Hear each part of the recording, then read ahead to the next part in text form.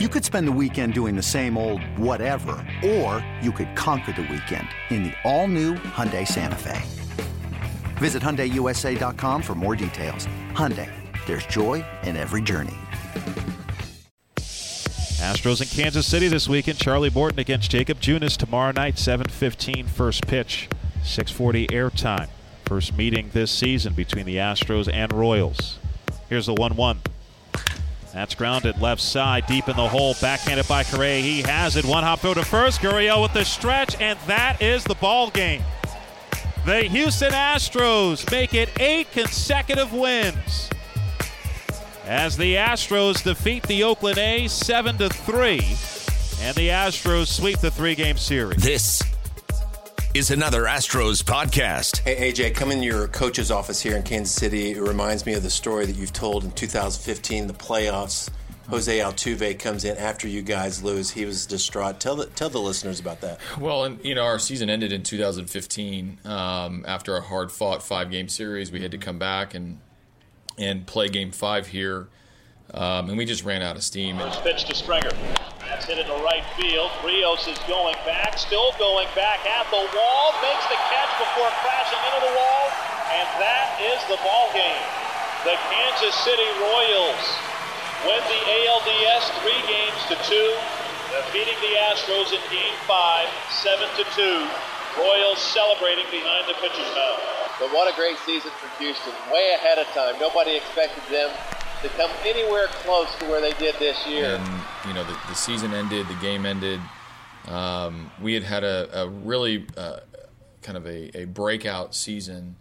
And Jose Altuve comes in after the game and in tears. And it was before I addressed the team. You're going to give the, hey, thanks for all your effort. Remember this feeling for next year. Yeah. And before I could do that, Jose comes in and apologized because he'd gone maybe 2 for 25 or 2 for 24, something along that line during the season and during that series. And he just felt responsible. And I kept trying to console him, saying, "Man, you're the reason we're here. You're not the reason we lost." And so, but I think that series in itself, that season in 2015. Has led to a lot of what's happened since then in terms of everybody's expectation of winning, the first taste of winning, the reason the division is so important to win because we got caught in a wild card game, which then we got into a division series. So that series reminds us of a lot, but Jose being at the very top of it. I wanted to ask you about Charlie Morton pitching tonight. The last game was a struggle, and it looked like by the end of it, it was more mental than anything. What have you heard about his prep work coming into this start? Well, he's had a really good side session, which is nice to hear. I think he's in a better place mentally and physically. So we'll see. I mean, it's going to be hot out there, and they have predominantly a right-handed hitting lineup, a couple left-handers at the top of their order, but he just has to be able to land his breaking ball when he wants to and put hitters away when he can. So this team is susceptible to that. They chase a ton. They don't control the strike zone all that well, which is one of the reasons why they're hot and cold. They still have some guys that can do some damage against you, but for Charlie, just getting his mechanics in order in this side session helped. Yeah. I think people have poked fun at him for hitting 4 guys in one game. Only a few people know what that's like, Sparky. You and Charlie Morton. Jacob Junis is pitching for the Kansas City Royals, and he's got a really good slider. He's probably one of their best starters. How do you attack offensively a pitcher with that good of a pitch? Well, I mean, you can either sit on it and try to hit it, or you've got to shut it down when he throws spin. I mean, he's got a pretty decent fastball, too. We've got a couple guys that have at-bats against him, but, I don't think we make too much about who we're facing. I think the way we've swung the bat, we really go up there with our game plan and try to go into attack mode. I think, again, a guy with a big sweeping slider like that, easier said than done, but you got to figure out where the end of the plate is. You can't continue to expand and let them take you outside and outside and outside. We have a huge right-handed hitting lineup right now at the top of the order. Those guys have been excellent at controlling the strike zone. If they know where the plate ends and where a ball begins, then we'll get ourselves in some good counts. Okay, last thing. Can you tell us about your roster move today? Yeah, Guduan has left the team to go on a paternity list. They're expecting a baby in the not-so-distant future. So he the last day in Oakland, he let us know. We knew it was in range in the next couple weeks, but he needed to get on a plane and get back to Florida. So we've decided to replace him for the next couple days with Tyler White, who swung the bat very well in AAA.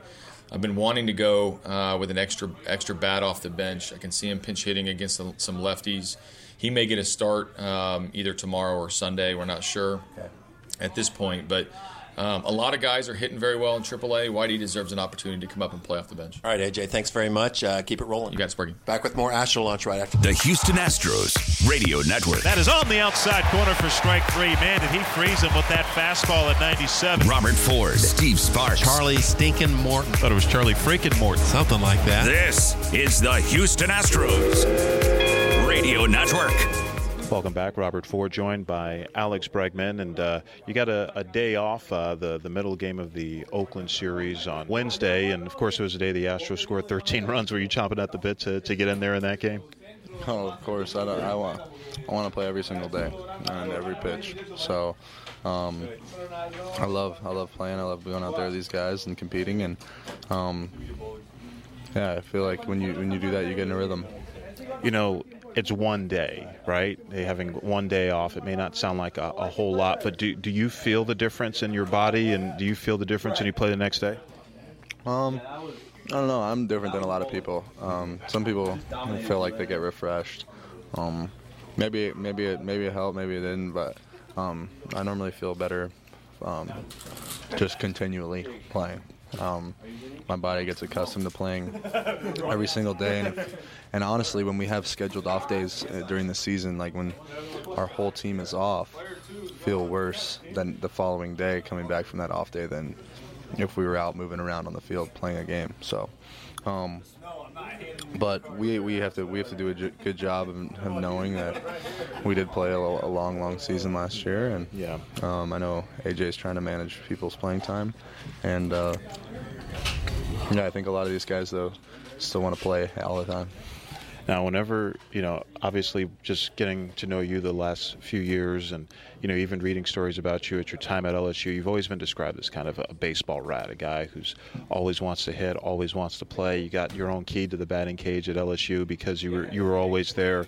At what point did you realize that you were into the game and loved the game more than most people, even guys you were playing with? Oh, I think just at a young age, I think just always wanting to be playing the game, always wanting to try and continually improve at the game, finding just little competitive advantages, and I love it, man. It'll always be this way. When I'm done playing, I'll be doing something in the game. So hopefully that's like 20 years from now.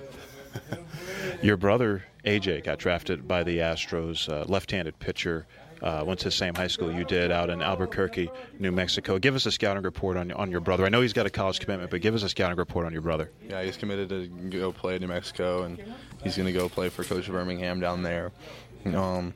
Left-handed pitcher, getting a lot better. He put on about 6 inches and about 30 pounds over the last year and a half. So he's growing into his body. He's four-seam heater, curveball, changeup. He's busting his butt. He's working his tail off, and hopefully I'll be able to take him deep one day in the big leagues.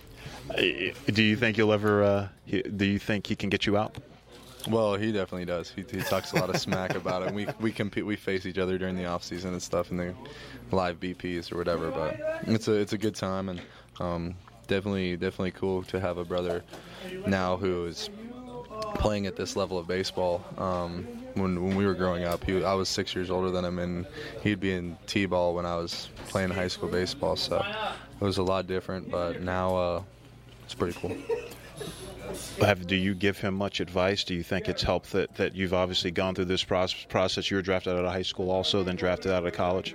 Yeah, I give him a bunch of advice, not only from me but from other guys that pitch on this team, and he's working really hard. He's working really hard at what he does, and very motivated. One of the most motivated kids I've seen. So it's he's going to find a way to get everything he wants to get in this game. So it's going to be fun.